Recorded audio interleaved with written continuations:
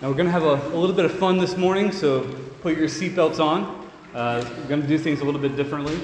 It was read during the Old Testament passage, Exodus chapter 14, verses 10 through 31. I'll be operating from Exodus 14, 21 through 31.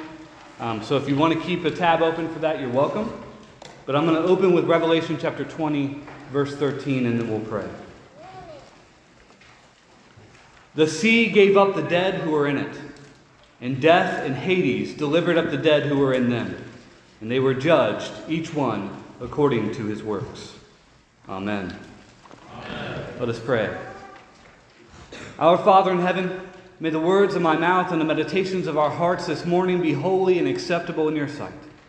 Lord, we give you thanks for the resurrection of your Son, Jesus Christ. We give you thanks this morning that the tomb is empty and that death has been crushed under his foot. I pray that we'll take that to heart this morning. We will believe it with all of our being, and that we will look with hope toward the resurrection of our bodies in the likeness of your Son, Jesus, and our exaltation in Christ at the end of history on the last day. Through Jesus we pray. Amen. Amen. Now, Easter morning is one of my favorite mornings of the year. It's a joyous day on which we particularly celebrate the resurrection of our Lord Jesus. Every Lord's Day is a celebration of that resurrection, but today is a little bit more particular. He was crucified for our sins on Friday. We heard that on Good Friday during that service. He canceled the record of debt against us. He nailed that to the cross. He was laid to rest, and on Saturday consecrated the grave with his presence. And on Sunday morning, he rose again by the power of the Spirit. Death could not hold the Lord of life. The Bible speaks plainly about the death, burial, and resurrection of our Lord. We have the gospel accounts, which we just read this morning. We have the words of the apostles that confirm this glorious truth. We have eyewitness accounts, historical accounts that accompany the scriptures. But this word of resurrection isn't new. This word of resurrection was always told to God's people. We see echoes of this truth throughout the history of Israel, and this is because Jesus is the true Israel. All of Israel's history and life throughout the Old Covenant is the work and life of our Lord Jesus Christ. Paul equates the body of Christ with the body of Israel in Galatians chapter 6. Think about that. Jesus had how many disciples? 12. Jacob, or Israel, had 12 sons. The life of Israel in the Old Testament always pointed to the life and ministry of Christ Jesus to come. So when we look at the Old Testament through the lens of this Jesus, we can see that all of Israel's greatest experiences, including this Red Sea crossing in Exodus chapter 14, were describing the ministry of Jesus Christ. The exodus of Israel out of Egypt is just another one of those experiences. Exodus 14 describes the crossing of the Red Sea, the drowning of Pharaoh's hosts, and it is really a story about Good Friday to Sunday morning, to Easter morning. The sea is a representation of darkness in the deep, of the grave. Israel passed through the grave, and through that passing, sin, Satan, and death was swallowed up behind them. Christ Jesus, our true and better Israel, secured his victory over death through his resurrection. And on the last day, when his church joins him through that grave unto the resurrection life of Jesus, when his church passes from death to resurrection, death will breathe its last, and sin along with it. That is our hope as a Christian. And there are many correlations between this Exodus event that we see here in Exodus 14 and the passion of our Lord Jesus Christ. One of the themes that we can often miss, and if you paid close attention you might have seen it, is the theme of light and darkness. Light and darkness. The Lord guides Moses and Israel through the night. It is nighttime when they reach the shore of the Red Sea. They are guided by the pillar of fire and cloud. And this same fiery cloud guarded Israel against the Egyptians during their flight. And it was during this night that Israel again reached the shore of the Red Sea, and Moses was commanded to stretch out his hand so that the Lord would divide the waters for Israel's passage into the depths. Usually when we see paintings about the Exodus, it looks bright, maybe a little stormy, but bright. It was during the night that the waters were parted, and it would have been a dark and scary entrance. It would have been terrifying to go in between those two walls of water. Now fast forward to the cross. From noon to 3 p.m., the skies darkened around the cross of our Lord Jesus. Death was coming for our Lord. But through his death, he provided a way for his people to pass through the grave unto eternal life. When our Lord Jesus gave up his spirit on the cross, the veil of the temple was torn in two. The veil, Paul says, symbolizes the flesh of our Lord Jesus Christ. That veil was torn like the side of our Lord. Blood and water flowed from his side, inviting his people to be brought into the presence of God, covered and clean, made new by his water and blood. A new Exodus. Moses tells us more in Exodus chapter 14. Not only does darkness cover the earth, and the seas part like the temple veil, but it says that God looked on the Egyptians through the fiery cloud. The passage of Israel through the depths, through the watery grave, has turned into fiery wrath on their enemies. We can see the same kind of judgment on God's enemies on the cross. The Jewish authorities and the Roman state drove Jesus to his death, to the darkness of the cross and to the grave. But through that heinous act, they heaped God's judgment on their own heads. Paul tells us in 1 Corinthians chapter 2, "For had they known, they would not have crucified the Lord of glory." His death becomes their judgment. For Israel, Pharaoh was the oppressor. Pharaoh was the Satan. And the Egyptian nation was the slave driver who dealt harshly with Israel. And they were not only enslaved by Israel, but they suffered at the hands of them even more than that. They were killed by them, their children slain. To Israel, Egypt became to them Satan, sin, and death incarnate. And death pursued them as far as he could go. Death does the same thing today. He pursues us and doesn't let up until he has us. That is the reality of life. Death pursued Israel even to the depths of the sea, and our Lord delivered them from death's grasp by first crippling death's power, by breaking the wheels of his chariots, and then finally overthrowing death altogether, swallowing death in victory. The Lord's death was the first crippling blow to death itself and to the powers and principalities of this world. And that first blow would secure its fate at his second coming. Christ's death on the cross knocked off the chariot wheels of Satan, putting him to flight, death and all.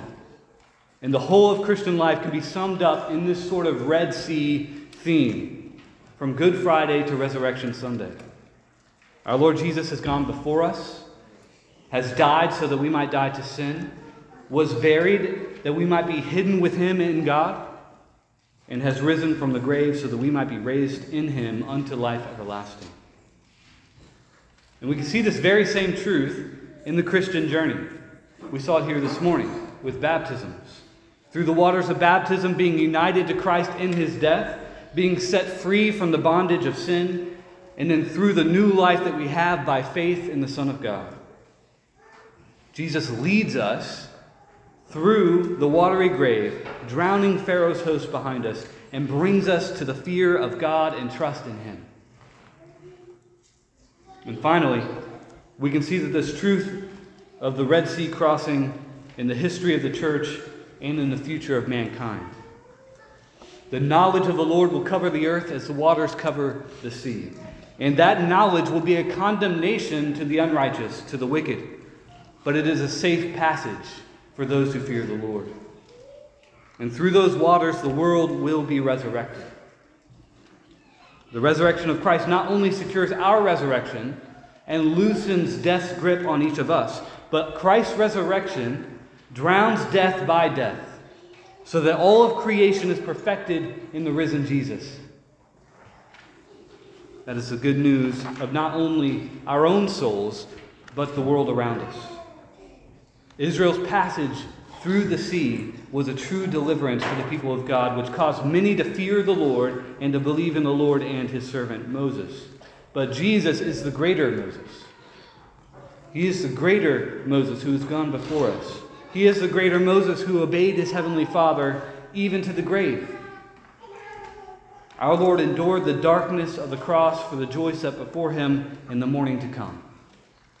That joy that we get to participate now as Christians this side of the resurrection.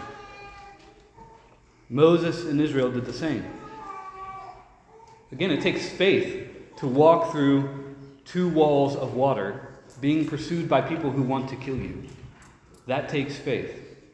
It takes faith to trust that the Lord will keep you in your death on your last day and bring you safely into the presence of Christ. That takes faith. But the resurrection of our Lord Jesus is the surety of that faith. It is the surety of our deliverance, the assurance of our resurrection in him, and the promise of our exaltation on the last day. And that promise is given to us in signs. We have his holy word. We have baptism. We have the Lord's Supper.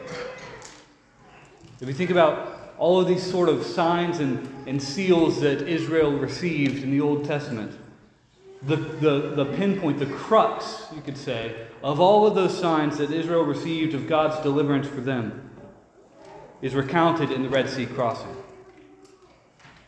The Hebrew calendar would revolve around the events after the Exodus. The Exodus was the foundation for their whole life, for their very time. All of Hebrew life hinged on this one event, and they would remember that God was the one who brought them out of the land of Egypt, out of the house of bondage. That is written over and over as a reason for their laws. It was the reason for their obedience to the Lord. It was the reason for their love and faithfulness to God, because it was their deliverance and it was their salvation. But the Lord has given us a better sign. He has given us a better salvation, and he calls us to remember it often. And this morning we get to remember it through the baptism of others. Remember your baptism. The darkness and bondage of sin was swallowed up through those waters. The darkness of sin and death gives way through faith to Easter morning, when sin and death are defeated and reign no more. Our Lord's body was torn on the cross so that we might be clothed with him. Baptism points to this. Blood and water flowed from his side so that we might be washed clean and set free from our sins. Baptism points to this. Baptism is God's gift to us. It's an assurance that God gives us, a pledge, a promise to us. It is an answer of a good conscience toward God through the resurrection of Jesus Christ. Baptism is God's sign to us like the Red Sea was to Israel. But it is also our answer back to God, that he has promised Christ and all his benefits to us. All we must do, and this is simple, all we must do is fear the Lord and trust in Christ. But this sign, again, means nothing apart from the resurrection of our Lord Jesus Christ. Apart from the resurrection, this sign is useless. Without our Savior's resurrection, we are buried under the sea of condemnation, and there's no way out. We are swallowed up in death. Without our Savior's resurrection, we have no way out of the grave. Without our Savior's resurrection, we have no one in the heavens to advocate for us. We have no one at the right hand of God ruling and reigning. No one coming again to bring us from the lowliness of death to the heights of glory. No one to judge death and sin. Without our Lord's resurrection, in other words, we have no hope. But as Paul says, thanks be to God who gives us the victory through our Lord Jesus Christ. So Christian, Paul tells you that you have been buried with him in baptism, in which you were also raised with him through faith in the working of God, who raised him from the dead. Colossians 2:12. He also tells you that you have been united together in the likeness of his death, and that you shall certainly be in the likeness of his resurrection, knowing that your old man was crucified with him, that the body of sin might be done away with, that you should no longer be a slave to sin. Romans chapter 6. Israel was brought out of bondage into a new life. A new life. They tossed the leaven of Egypt out of their midst. They became a new nation, a new people, a new kingdom of priests. And they journeyed to sit at the table of God on his holy mountain. That is our journey as well. The resurrection of Christ means that our lives are new. That newness requires something of us.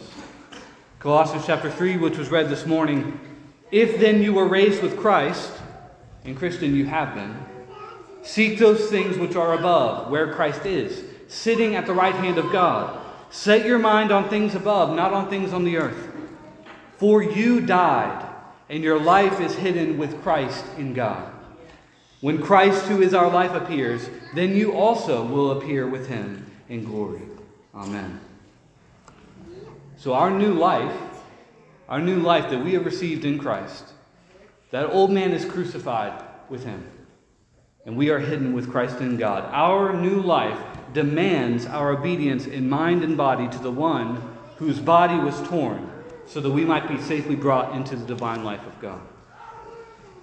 It requires obedience to the one who went through the darkness of the grave so that our enemies, death and sin, might be put to death with him.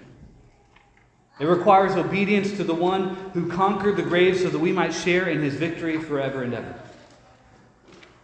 So our response to this glorious truth, this Resurrection Sunday, is simple. We must follow our Lord from death to life. So what does that look like?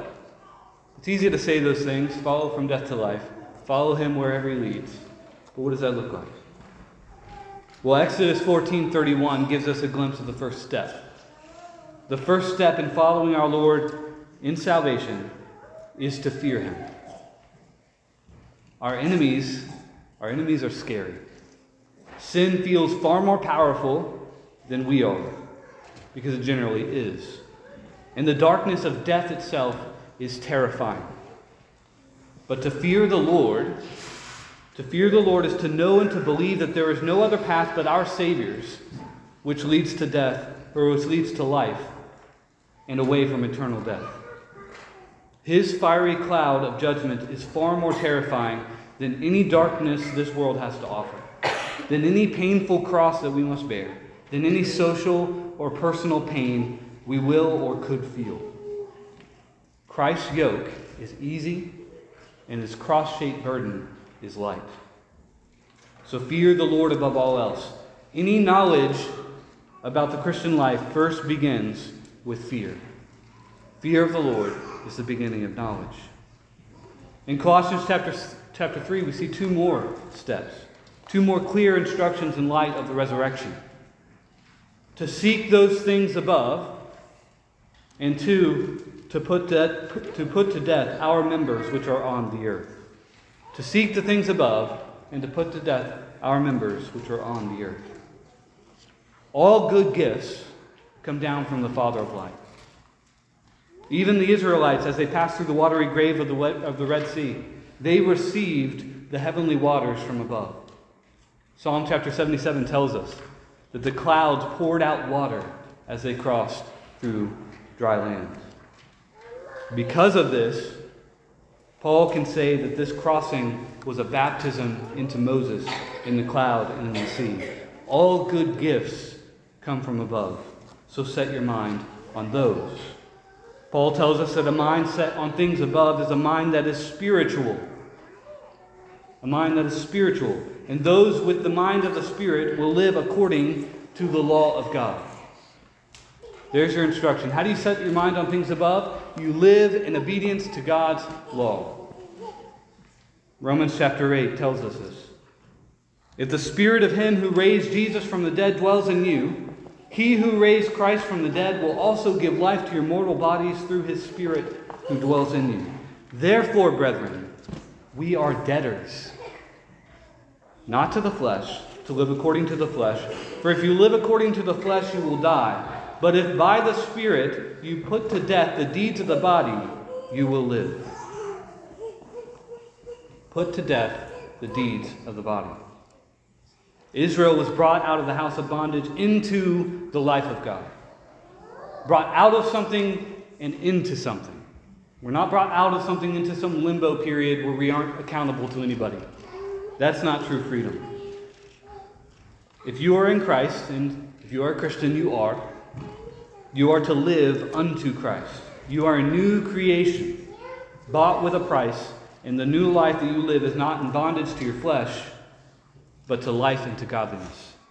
So set your mind on things above by hiding God's word in your heart, by meditating on the Scriptures, meditating on God's law, hearing the word of the Lord, reading the Bible, singing the Bible. Be men and women of the Scriptures. It means, like Israel, receiving the word, vowing to uphold it, and then being bound to it. Vowing to uphold it and being bound to it. There is no life apart from the ways of the Lord, only a watery grave of judgment. And finally, we are to put to death our members which are on the earth. Paul makes it clear that those members that he is talking about are all of the things that characterize evil nations like Egypt.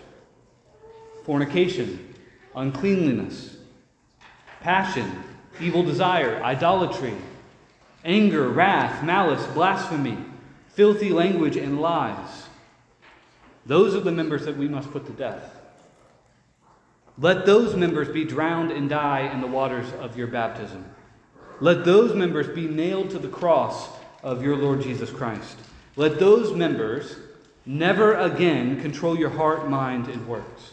And instead, Paul says, put on the new man, who is renewed in knowledge, according to the image of him who created him.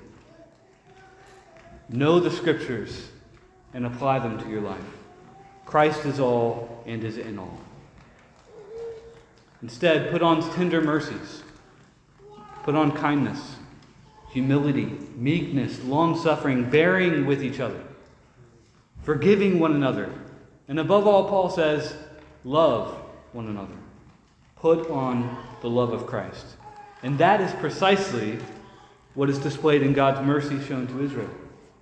The love of God to his children. And that is more abundantly expressed in our Lord's death, burial, and resurrection. He put He put to death our sins. You can try that again. He put to death our sins on the cross. Show that same mercy with one another. And we see this throughout the law of Moses. The reason for our mercy toward one another. Why is it that we are to love our neighbor as ourselves? Because our God has brought us out of the land of Egypt. Our God has been merciful to us. Our God has brought us out of the house of bondage. We are no longer slaves to sin. Christ's resurrection secures that kind of freedom. It secures that victory over that tyrant, death, sin, and Satan. Our resurrection in him at the end of history will put to death itself once and for all. That is the hope that we long for and that we preach. That is the hope that we preach to one another, that we comfort each other with. That is the hope that we receive and experience in Christ through his graces and his word. That is the hope that we are called to invite one another into. So my exhortation for you is clear. Remember your baptism. Remember that this new life is for the benefit of others. That you have been brought from death to life in Christ, for the glory of Christ and for the good of your neighbor.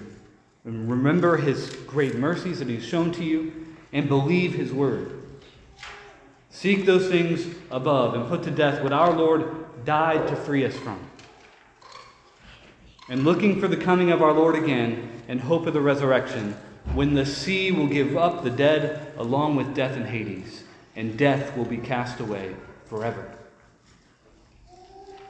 Blessed be the God and Father of our Lord Jesus Christ, who according to his abundant mercy has begotten us again to a living hope through the resurrection of Jesus Christ from the dead, to an inheritance incorruptible and undefiled that does not fade away, reserved in heaven for you, who are kept by the power of God through faith for salvation ready to be revealed at the last time. In the name of the Father, and of the Son, and of the Holy Spirit. Amen. Amen.